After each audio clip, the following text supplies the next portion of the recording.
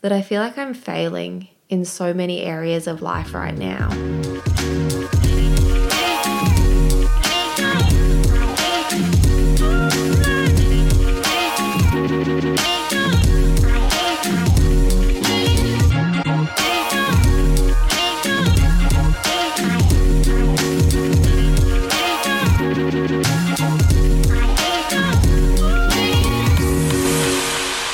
Welcome to today's podcast episode.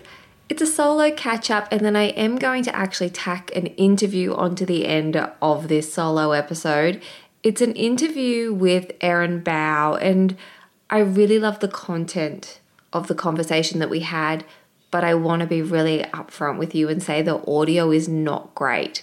Unfortunately, sometimes when we are recording remote interviews, the audio just doesn't come through very well, and I don't know it in the moment sometimes because I can hear it very clearly, but upon listening back to this episode, I was really, really bummed to just hear that the audio quality isn't as crisp and as clear as I would normally like. But I think the content of the conversation is still really important. So if you want to listen to that episode with Erin, it's all about the sensation of feeling triggered by your children. And you'll hear me say in that conversation, I'm always saying, oh, my kids are my biggest teachers. And it's certainly not because they sit me down with a clear lesson to teach me. It's certainly because they bring all of this stuff that is within me to the surface, all of my own issues and beliefs and baggage. And you can't help but be triggered at times as you go through this journey of parenting. So stay put, at the end of this solo chat, if you do want to hear that conversation. Again, I'm so sorry that the audio quality isn't brilliant, but I think the quality of what Erin is sharing with us is actually really helpful, and I know that it will just resonate with so many people listening, particularly those who are still in the thick of school holidays or perhaps just coming off the back of our spring school holiday break here in Australia. Just quickly, a word from today's sponsors. Unless, of course, you're one of our Venti members, in that case, there are no ads and your episode is about to keep playing. Ever catch yourself eating the same flavorless dinner 3 days in a row? Dreaming of something better? Well, HelloFresh is your guilt-free dream come true, baby. It's me, Keke Palmer. Let's wake up those taste buds with hot, juicy pecan-crusted chicken or garlic butter shrimp scampi. Hello Fresh.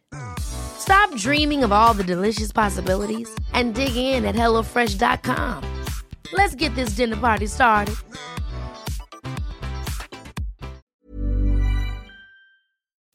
So, that said, I am still in the thick of school holidays.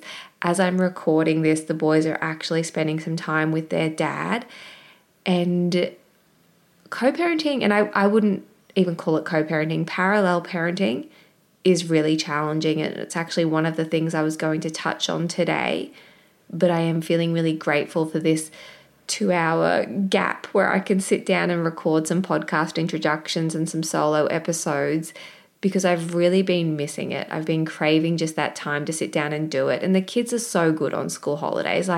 They really are such good kids in terms of if I need to record an ad, if I need to do bits and pieces, I can. And at the same time, they are nearly 10-year-old twin boys, and it is full on, and we have kids over all the time, which I like, but it does mean it's a busy household, and I feel like I'm constantly chasing my tail, which I guess is part of, well, actually, it's kind of the basis of what I wanted to talk about with you today. And that is that I have found myself lately saying both out loud, but also just kind of repeating with my own internal dialogue, that I feel like I'm failing in so many areas of life right now. And that's obviously not a comfortable or particularly positive or optimistic thing to get on the microphone and share with you, but it's the truth of how I'm feeling at the moment.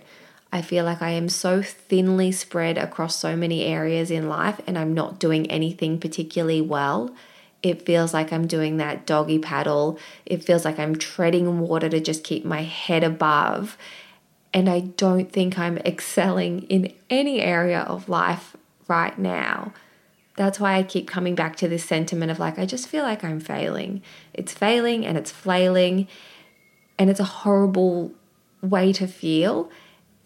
And I also recognize that nothing is truly disastrous. I'm in a fortunate position. Like, there's nothing that's happening in my life that isn't fixable or that's completely unmanageable, but it's just that sensation of never feeling like I'm doing anything particularly well right now. And so, as I said, that's not a comfortable thing to sit down and talk about. Not because I want to have a facade that everything is perfect and I'm, across absolutely everything and I'm kicking goals in all areas of life, but it's more that it's confronting to sit down and really feel it. You know how you have that kind of ever-present sensation that you're not doing enough in so many areas of life, but if you don't actually sit down and say it out loud or look at it, you can kind of ignore it and you can kind of get busy with doing everything else that keeps your head above the water. I don't know if that makes sense. I'm sure there'll be someone out there who's nodding along. But I feel like, when it comes to parenting, even in mum life, and I do at my core believe I am a good mum and I love the boys so, so much, and I'm always trying to do my best. And maybe that's part of the problem. Recently, I had a conversation with a philosophy and feminism educator, and I'll be bringing that interview to the podcast. But we were talking about how there's this idealized version of what it means to be a mum that is ever present, and it's about being over invested and ever nurturing and ever present and having, all of the answers and doing it all with ease and with grace and while looking beautiful and being feminine and all of those things. And so there's this ever present pressure on us as mums, and that's a massive part of it. It's a huge, huge part of why we often feel like we're not doing it right or we're not doing enough. And like last night I was sitting on the couch and I was crying and I was saying to Brendan, like, I feel like I'm not being a good mum. And I know logically I am, even objectively I am a good mum. That doesn't mean I'm perfect, but I am certainly a good mum. But I have all of these waves of feeling like I'm not doing enough or I'm not doing it right. And again, I can objectively zoom out and use my logical brain to know that that is part of parenting. It's part of parenting to get things wrong and to not have all of the answers and to grow up alongside your children. Logically, I understand that they need adversity and they need challenges. But emotionally, I really am struggling with certain elements of parenting right now. The main theme being parallel parenting. I wish I could say it's a co-parenting dynamic, but it's certainly not. And just, I don't know what the right thing is to do sometimes, because you want to listen to your children, you want to honor what your children need and want, and that is my North Star. And then at the same time, there are other elements that come into play that you absolutely have to consider, because that's part of their best interest as well. And so there are parallel parenting dynamics that I can't get into here, as much as I would love to sit down and be like, blah, and spew it all out because I think it would be helpful. I also can't. But there are these things that pop up that I'm just feeling so, so conflicted and so hurt about and so unsure on what I'm meant to do. Then there are other elements of parenting where, with my boys, as you guys will likely know, one of them has inattentive type ADHD, just like his mother and like his grandmother, I will say, particularly after doing a podcasting interview with my mum. But my other son, I definitely need to go down the, I don't know if I should use the language need to go down, but I want to explore autism with him. And there are things that I think, oh my gosh, how did I miss that? And then I feel frustrated with myself because I'm educated on so many topics with parenting. And yet sometimes when you're so close to the source, when you're so in something, and I guess that's why there is that expression, You can't see the forest for the trees. But I think, oh my goodness, I've missed things and maybe I've let him down, and maybe he would be feeling more confident in certain ways if I'd seen that sooner and I'd done this and I'd done that. And then it's like, oh my gosh, the thought of going through all of the other bits and bobs. And as I said, I am well aware nothing is disastrous. And I'm certainly not upset at the thought of either of the kids having any of those sorts of things. But it's more just like the pressure I feel. I feel like everything is on me all of the time, and I'm meant to know what to do, and sometimes I just don't. And I think that probably a lot of parents can relate to that. There are certain things with parenting that I feel like I've got such a good grip on, and then there are certain things that I just feel like, oh my gosh, where is the adult in the room who's going to tell me what to do and how to manage it and make sure I manage this well? I feel like lately in my own life, I have been the emotional airbag, the emotional scaffolding for so many different situations. And I'm so grateful that I've got girlfriends who do scaffold me as well. And then that leads into another thing that I'm feeling like I'm not doing well enough is I don't feel like I'm being a good enough friend right now in life, because this last month, like September for us, was just really hard and really challenging in so many ways. And I had girlfriends who stepped up and really scaffolded me. And then I feel like in turn, I'm not doing enough for them.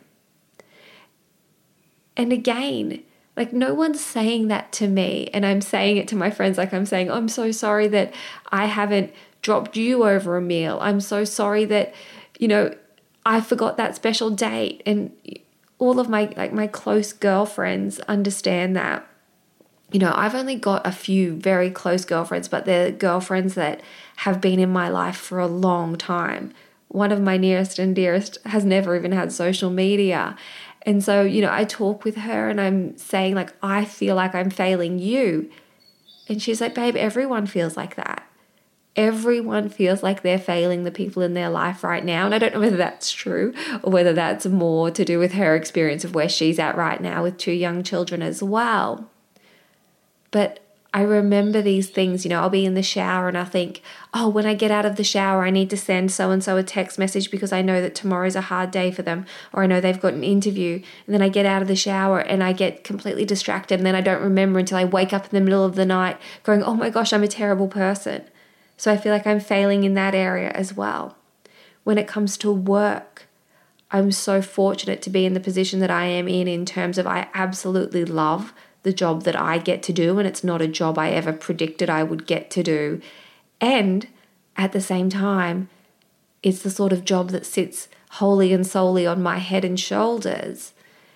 And that brings along with it a whole other laundry list of challenges and different things that sit on my mind as well, like where am I going to be in 5 years? And that's part of why I've been studying. But to be completely honest with you, I haven't been studying in the last month because I'm not getting to it. I don't have the bandwidth, I don't have the time. So again, that feels like something else that I'm failing at. And I know, and I don't want this to be, and I know that it is, like this is not a particularly uplifting episode to listen to, but that's just the reality of life. Sometimes you can know logically and zoom out and go, well, it's okay if I haven't studied in the last month because I've got 10-year-old twins, I work for myself, we've had stuff going on, all of the things, school holidays, but you can still feel shit. Even though logically, it won't be like that forever, it can just still feel really heavy. And I know so many people can relate to that sensation of like, okay, got to get back on the treadmill, got to get things back in line, move through the motions, and then something else in life pops up, because that is life. Life is always going to have different things pop up. And it's interesting because even as I sit here and I say it out loud, when I think about feeling like I'm failing when it comes to work stuff, I never sit and reflect on the fact that I have been self-employed for 10 years, and that's not an easy thing to be as well.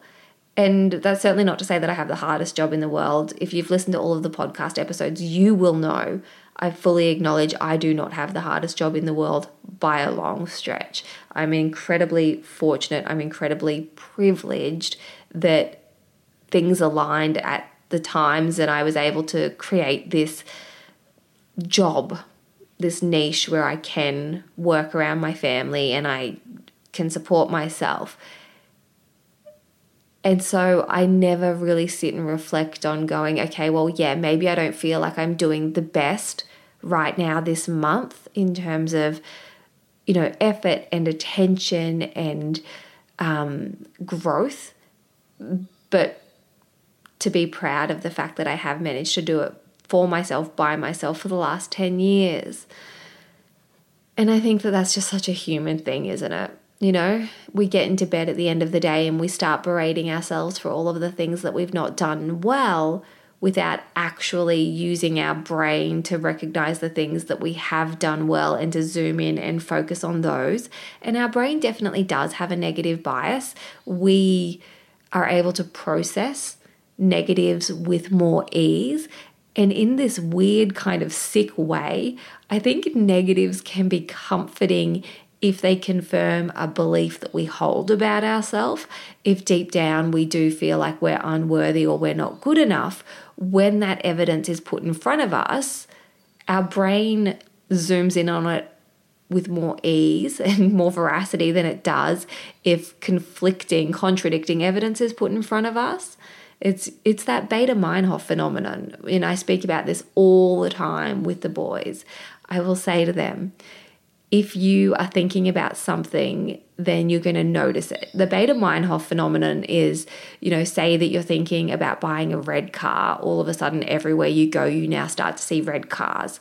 So I relate that to this experience of feeling like I'm failing because, not that I'm buying a red car, but if I keep saying out loud and I keep saying to myself, I feel like I'm failing in every area of life, my brain focuses and seeks out the proof to confirm that biases, because that's actually safe and comforting that I'm able to predict that outcome in a sick, weird way.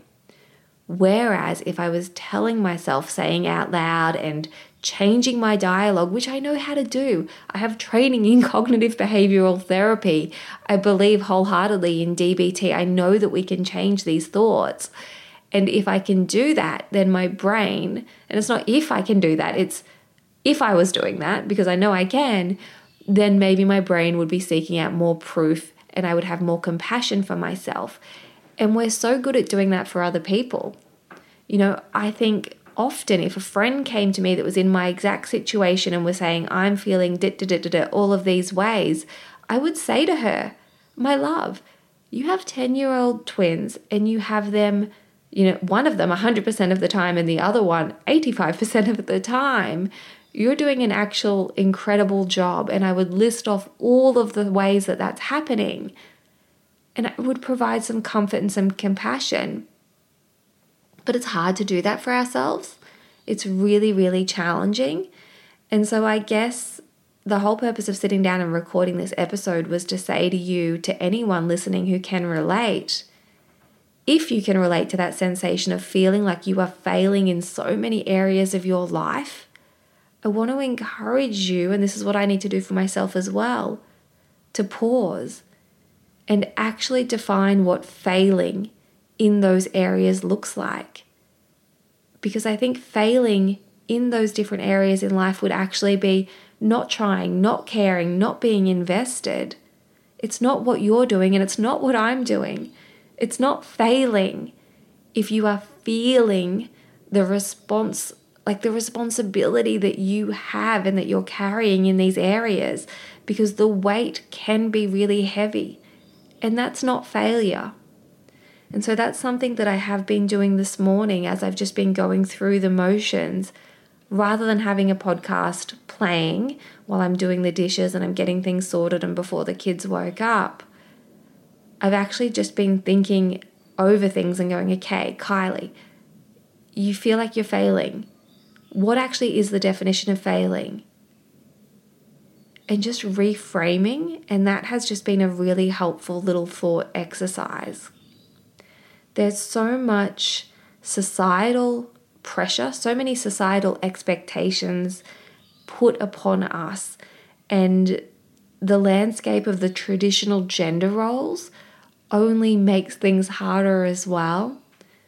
So many of us are navigating this really tricky time in our lives where we're trying to be everything to everyone as well as be there for ourselves. You know, we're juggling work, we're juggling kids, we're juggling family, juggling a social life if we have the energy. And there's always something else that we're not doing well. And so today I just wanted to say to you that I know how that feels. If you're in the same boat, I want to encourage you to actually define what failing is in each of those areas. You know, even for me, I'm particularly hard on myself at the moment when it comes to friendships, just because I think about my close girlfriends so often, and at the same time, I just get crowded out and I feel like I don't have the resources. You know, I'm always saying to one of my friends, we need to go away for a weekend. We need to go away for a weekend. And I'm like, fuck, when I get my one child-free weekend every now and then, I don't even have the bandwidth to do much more than maybe go out for dinner at the most. And even right now with the cost of living, we're hardly doing that. You know, just at the weekend gone, my mum and my niece came down and I wanted to be able to take them somewhere nice for dinner. I wanted to give them that experience. And I had to say, like, and no one asked me for that, but that's just something I wanted to do. And I had to be really honest with myself and say, like, I can't afford to do that right now, but I can afford to take everyone for a round of drinks and some nibbly somewhere nice. So making that compromise. I don't even know how I got on that topic, but thinking about friends letting down, affording things, all of that stuff. Failure. I think it would be more of a failure to not feel that, if that makes sense. I think the fact that I care is actually a positive, and it does mean that I'm not failing. It just means I'm feeling stretched. During the conversation I had with the feminist educator Elise, and again, that episode, I will get it edited and I will get it up for you because I think it's a rich conversation in terms of patriarchy, capitalism, and also mum guilt and how they all tie in together. So stay tuned for that one. But something she said to me was that one of the ways to combat mum guilt, and I guess guilt in general, and this sounds counterproductive, but it's to actually do things for yourself. And it always comes back to that silly analogy that is so cheesy but so true, that we can't pour from an empty cup. And if we're so stretched so thinly that we're not actually being present anywhere, we're going to feel like we're continually coming up short. So stopping and recharging, filling up your own cup is really, really important. And I know that sounds counterproductive when you feel like your dance card is so full that you can't actually get more into your day and you can't actually do things for yourself. But I thought that was a really interesting thing. And given that it came from someone very educated in the field, it's something that I definitely want to take on board. How do we change the experience of feeling like we're not doing anything particularly well? I think it helps to actually journal on the things that we do well. Even just a humble little checklist of things we're doing well, as small as they may seem or as insignificant as they may seem, may help us to redirect our focus as well and to zoom in and highlight those things with more ease rather than just defaulting to that negative bias that our brain often sits in. Actually enjoying things and being present and being mindful. And again, I know mindfulness and meditation, it's that sort of stuff that we often roll our eyes at, or I do, because it's like, I don't want to do that. That's annoying. But if we can just be more present and more mindful rather than going through the list of things that we're not doing well or all the ways that we should be better, that's going to be helpful as well.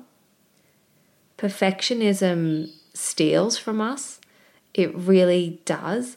when we feel like we're not hitting this imaginary bar. I say imaginary bar, but truthfully, there is this bar that we feel like we should all be hitting, and it does come from societal expectations and pressure and false narratives. You know, so often we're looking at other people's lives on social media, and I know that I'm that person for someone. I know someone might look at my feed or things that I do or say and go, oh, that's setting an impossibly high bar. But as I hope that you can hear in this episode, I certainly don't feel like I have it all together, and I don't want to be that bar for anyone. I don't want to be that marker that makes someone feel like they're not enough. So please take that on board when it comes to other people as well. They might not be sitting down and doing a 20-minute podcast telling you how much of a failure and how much of a piece of shit they feel like, but they're probably still feeling it on some days. We all need support, and none of us have enough. None of us are living in the village economy that I think we were meant to live in terms of raising our family. We're all trying to be absolutely everything to our kids, to our partners, to our friends. And we feel like we're always coming up short because there just aren't enough resources to go around. Having conversations with your family, I think, is really helpful as well. And you don't have to sit them down and go to pieces and say, I'm a failure. But you can say, hey, I actually am feeling so stretched and I feel like I'm not doing a good job in these areas. And maybe there are areas that they can actually pitch in and help with. Or maybe they can just right-size your concern by actually talking back to you and reminding you that they don't feel that way. It was actually really interesting over the weekend when my mum was down because, as I mentioned, we did sit down and record 2 podcast episodes together. One episode is about her experience and her upbringing, and we spoke about her reality of raising 3 young children. And my mum was saying to me that she felt like her work ethic always got in the way of parenting, and if she could go back and do things differently, she wouldn't have prioritized her work as much, and she's always felt guilty. And that was a revelation to me because I never felt that as a child. Well, I don't remember feeling it, and certainly upon reflection now when I look back on my childhood, never does that cross my mind. Other things cross my mind, but never does it cross my mind that my mum worked too hard and she wasn't available for us. But that was her experience. And so I'm bringing that up because my experience is that I feel like I'm failing, but when I talk it out with Brendan or I mention things to the kids, and again, not in the way that I go to the boys and say, I'm a failure, prop me up, but talking about how, you know, I wish that I'd paid more attention to that thing, or maybe I could do that in a better way, or whatever it is. That's not necessarily their experience at all because so much of this is internalized. And it's not our fault that it's internalized. We're all grappling with internalized misogyny. We're all grappling with internalized gender stereotypes, what it means to be a martyr, what it means to be a caregiver, what it means to be a woman right now. We're all trying to figure that out. And so much of our internal experience, it informs how we think other people feel about us, but it's not necessarily accurate at all. And again, just reminding ourselves often to zoom out and to not focus too much or to not set up camp where we are right now, and to know that it will pass. And yes, things can feel really full on and like we're failing, but that's just how it feels in the moment. And that doesn't mean that that's how we are overall. So zooming out, journaling, having conversations, giving ourselves a bit of compassion and perspective, all of those things are helpful. And just doing that stuff for myself this morning has actually made a difference in terms of I feel less tight in my chest and less stressed and less, I guess, pressurized.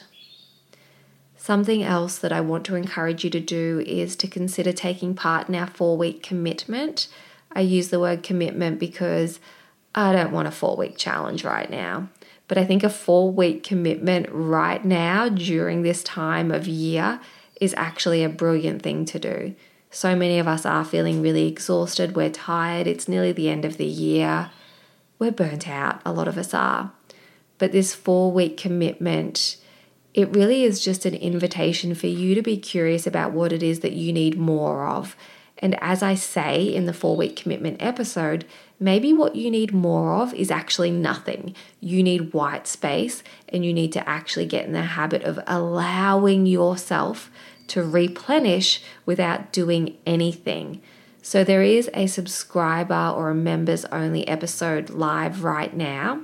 We do have the Apple subscription active, which is very exciting. Let me tell you, that was an exciting day when that finally came through. So the Apple subscription means that you can opt in, and it's the cost of a cup of coffee per month, which I think is fair. When we were pricing it, I was really like, ugh.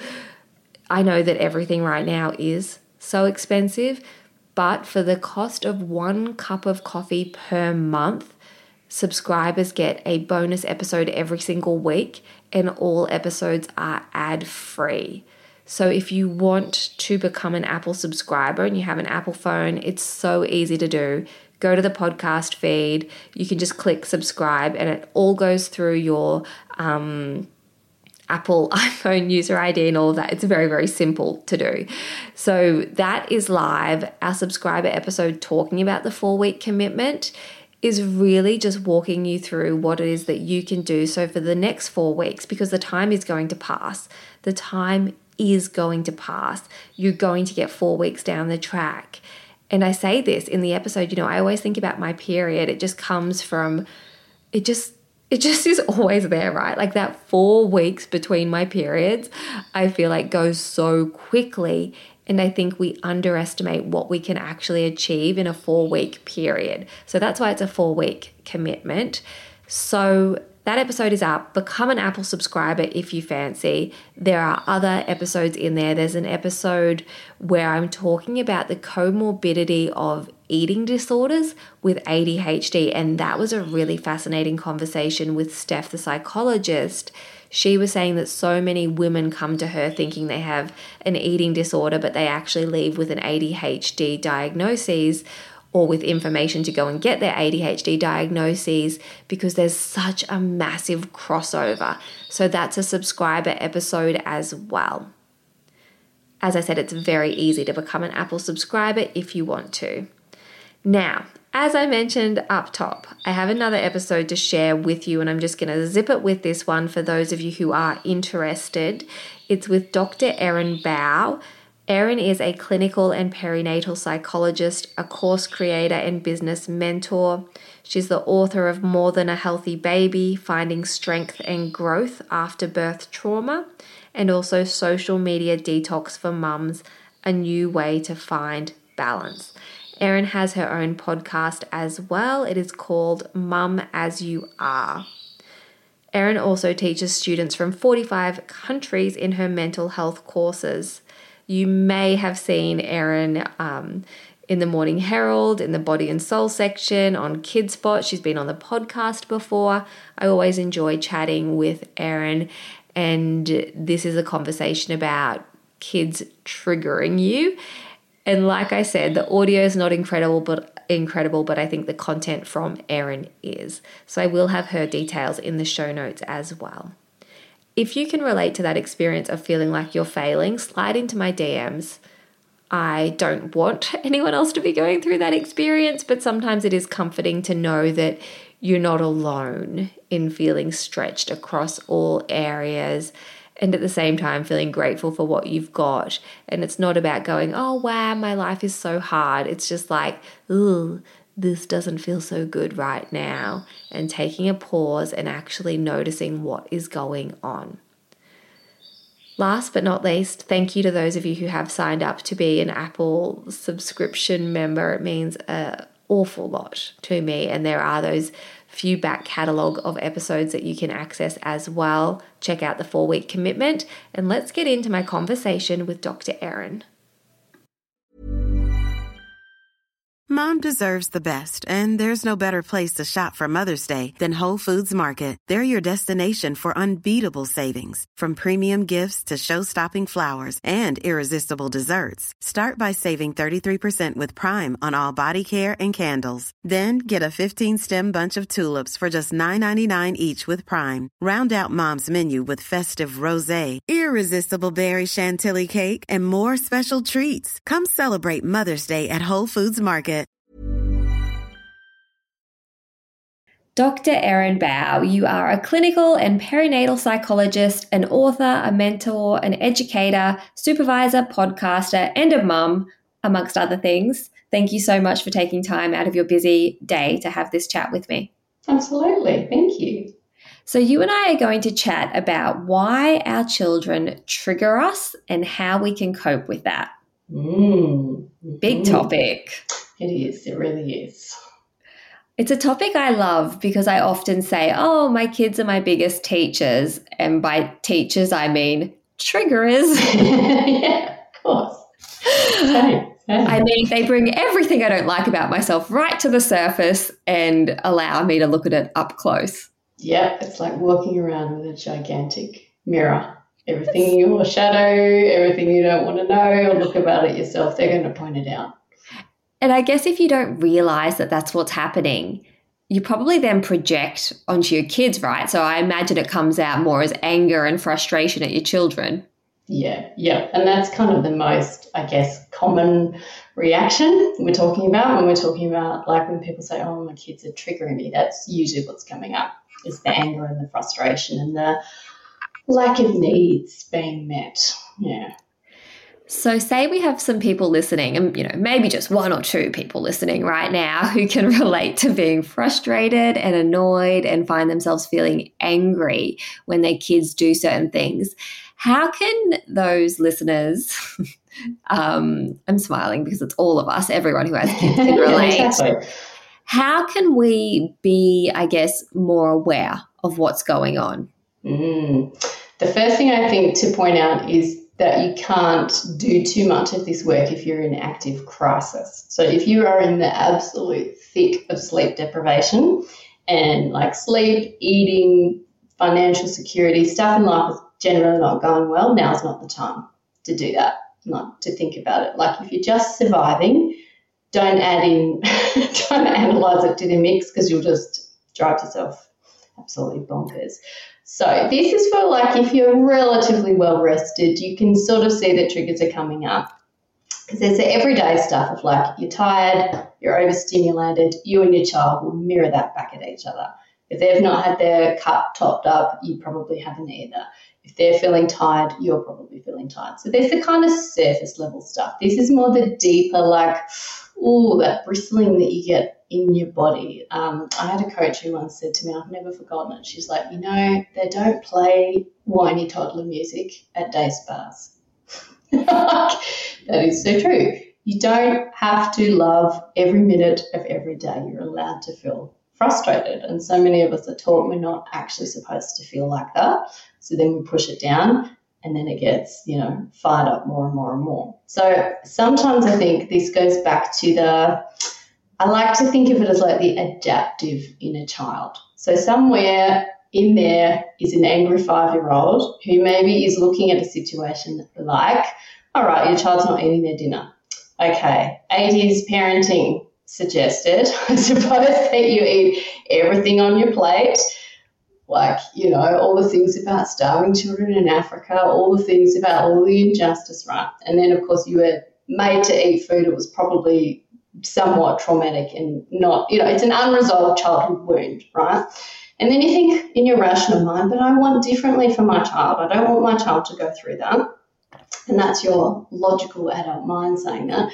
But in there, your angry, wounded 5-year-old is saying, I can't believe this brat is getting away with this. Like, it's unfair and it's unjust. So this is the thing I suppose to remember that happens with families. Sometimes people think of it as like a natural state, but you're kind of, whatever your state was in your family when there was tension and arguing, whether you were a fighter or a fleer or a freezer or someone who just people pleased, you'll tend to replicate that pattern later on. when you're reminded of something in it. So it's about the old familial wounds. Isn't everything? It always comes back to that.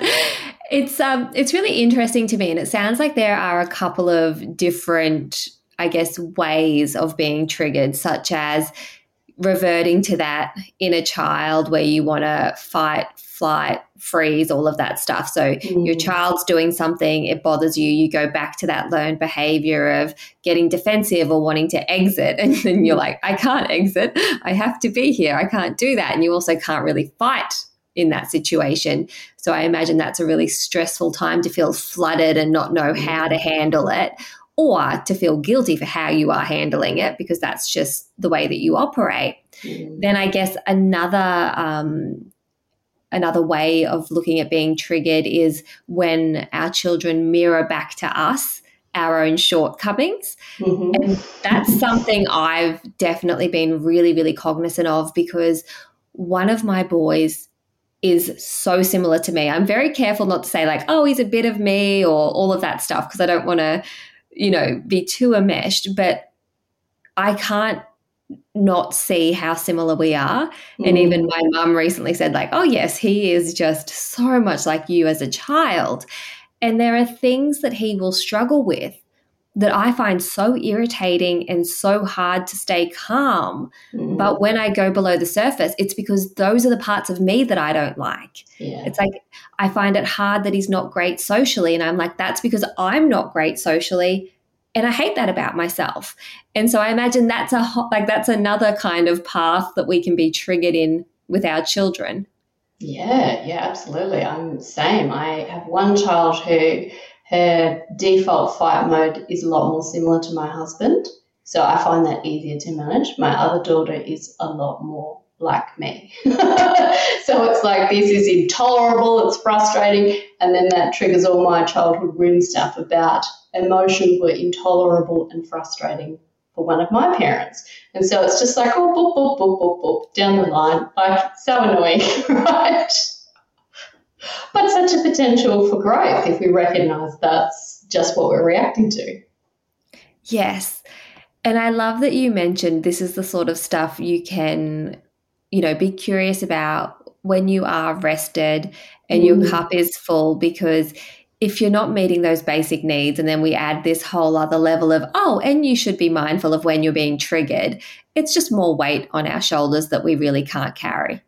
Yeah, I don't do that. Don't do that to yourself. Like, honestly, the first kind of basic surface level stuff is making sure all those Maslow's hierarchy of need things are met and making sure that you're well rested, that you're fed, that you're getting movement, all that stuff. You can't self-actualize in a moment of crisis. It's actually really mean to do that to yourself. And so say those needs are met. How do we cope with these different ways of being triggered? I think, because I've been hearing from a lot of mums lately actually about they've tried strategies and then they'll say, oh, but it doesn't work. So there's a kind of few things about that. I think the first thing that happens is sometimes people want to jump in with a strategy without actually looking at the awareness part first. So it's like a good old-fashioned curve. If you think about, depending on how you do things, but if you think about like naps and toilet training, that idea of like looking at a curve, of looking to read the cues. What are my baby's cues that they need to go to sleep? And you're going to miss them. You're going to misread them. Same with toilet training. But after a while, when you watch and you actually track them, you go, this is when I've caught it. Kind of anger and frustration is the same. You've got to think about that curve and think, what's a 1 out of 10? What's a 3? What's a 4? What's a 10 out of 10? Because often people are trying to go in with a strategy when they're actually flooded with cortisol and stress hormones, which will turn off the logical part of your brain, and there's no point trying to be logical there. It's like, you don't reason with a screaming 3-year-old. It's like, they're gone. Bye-bye. So you got to catch it a lot quicker. I live by the quote, you cannot reason with the unreasonable. So I love that. And I also love that analogy of the curve. It's just being mindful of like, okay, where are we going here? Almost like little stepping stones of realizing I'm going down the path now of being triggered and kind of catching it so that maybe next time you don't get as many stepping stones down, or you at least understand what's going and kind of zoom and have that ability to kind of zoom out a little bit. Yeah, that's it. So I know in Circle of Security, they call it shark music. So it's like that, figuring out what's the first trigger that your body starts tensing. For some of us, it might be there's a certain look that your child gets on their face. It might be the tiniest hint of a whinge, something. And then you've got to figure out, okay, if that's about a 2 or a 3, that's the time to start the strategy, not stuff it down, do what I used to do, pick up your phone and distract yourself to look at something else, think I should be able to get through this, I should be able to breathe my way through it, and just stuff it down. Like all you're doing is suppressing it, you're not actually managing it. And do they call it shark music, Erin, because it's the dun Yeah. that's so cool. And what a great way to explain it. I'm sitting here thinking, not just, I know that our listenership is predominantly women who have children, but I think that people, I think fathers need to hear this and understand this concept as well, because they're just as likely to be triggered and perhaps, I think sometimes in some cases, have less awareness of what's happening. They might be less open to this concept of the inner child. But I think pretty much every male I can think of right now would understand that feeling of shoulders creeping up, getting tense, fuse getting shorter. I think that's such a helpful way, like it's such helpful language to explain what's happening when you're triggered. Yeah, and like we were talking about before with the, bubble baths and green smoothies and nice inspirational quotes are nice, but they're actually not very good for anger. Women in particular are kind of socialised to think that you're not supposed to get angry. So a lot of the women I work with do things like go and have a cup of tea, read a book, look at a nice quote, right? But you're angry. How's that actually going to diffuse the anger? It's not. All it's doing is suppressing it and making you deny your own needs. So for some women, it's like, okay, you need to go punch a punching bag, do some heavy push-ups, lift some weights, throw a pair of socks, scream into a pillow, do something to actually release the anger, not to sort of try and pacify it. That's such good advice, Erin, because we all know that experience of being flooded with anger and someone tells us to calm down. And I feel like going and making yourself a cup of tea and being like, self-care, have a cup of tea, be soft, all of that stuff that we're told is the salve as women.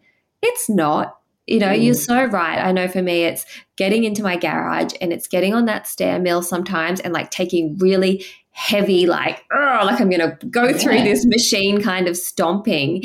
And, even music that makes you feel in touch with your anger and allows you to have that experience, because you're right. We're socialized. Don't be angry, be small, be quiet, be good, be compliant, be grateful. And there's just not a lot of space for us to actually move that through our system. No, and it ties back in so nicely with birth. The births that generally go smoother are the ones where you use energy, you make noises that you would never ordinarily make in public spaces. But if you try and do this like passive, don't annoy anybody, don't make noises, stay still, that's when birth starts to get a bit choppy. So it's interesting then sometimes that can be a pattern for people where they're like, I've just tried to pacify everything to keep people happy. It's like, no, it's okay to get angry. But knowing what a safe anger practice is sometimes the thing that scares people too, because they actually don't know what healthy anger looks like. Yeah, because it's not role modeled for us. It's not shown on TV. It's usually when someone has completely been pushed far past their threshold, and that's when it's, Beyonce with the baseball bat to the car or whatnot. But recently, actually, we were gifted a family voucher to a place called Rage Cage, and you go and it's the strangest experience, Erin, but you go in and it was like in this industrial area and you go into these little pods and you get milk crates filled with breakables and baseball bats and sledgehammers, and there's angry music on and you're in your coveralls and you just smash anything and everything. And my boys, they're pretty placid boys for the most part, but one of them, he was like, this is the best day of my life. And so he can't stop talking about it. But I was like, that's so cool, to normalize, it's a safe spot. You've got your safety boots on, you've got your gloves on. These are things that have been purchased for this reason. Yeah. And how cool does it feel to do that? Like it's a really cool thing.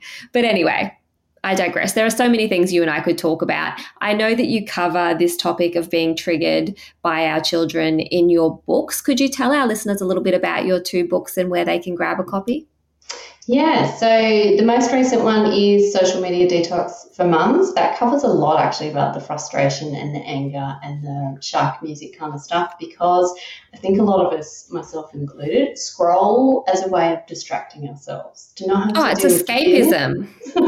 That's it, pure escapism. But then after a time you kind of go, is this actually bringing me true joy? Am I really, really like living my best life while I'm here? And I look like an hour's gone past me, like, wow, that's an hour of my life I'm never getting back. You know what I think of it as? I think of it now as social media is a little window that each content creator is allowing you to peek through, and it's perfectly curated. Even the stuff that's hard, it's still like this window that they allow you to look through when there's like a million other windows really into their life that would give you a better view of them.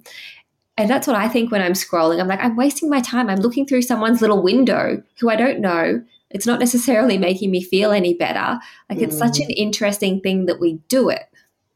Yes. So instead of actually looking at our mental health and what, we might do to improve some of that, distraction is not a bad thing, but it's overused. And I know for me, I definitely overused it and told myself all sorts of statements about how I need it for my business. That's another one. So it's an opportunity to test it out. Like so many people will say, I would love to do what you've done, but I can't because of my business. And I was like, cool. Have you actually tested it though? Like even for a week, 2 weeks? Like it's not for everybody, but as we've talked about before, there's probably better boundaries we can be putting in place that we say we'll get to one day, but then one day, like, I didn't want to be 90. And looking back and going, yay, Instagram, that was my hobby. That was my life. So, yeah, it's just to give some tools and some strategies and some like, oh, yeah, I haven't considered that before kind of perspective.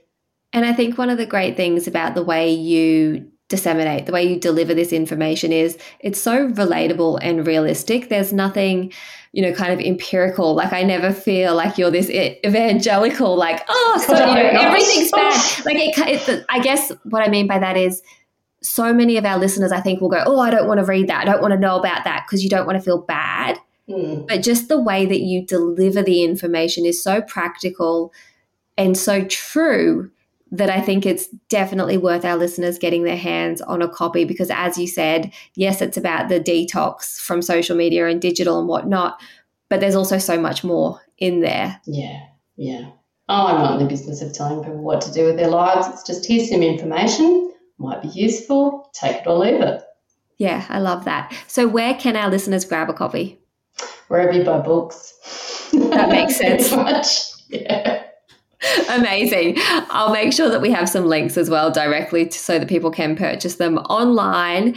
Erin, thank you so much for your time today. Thank you.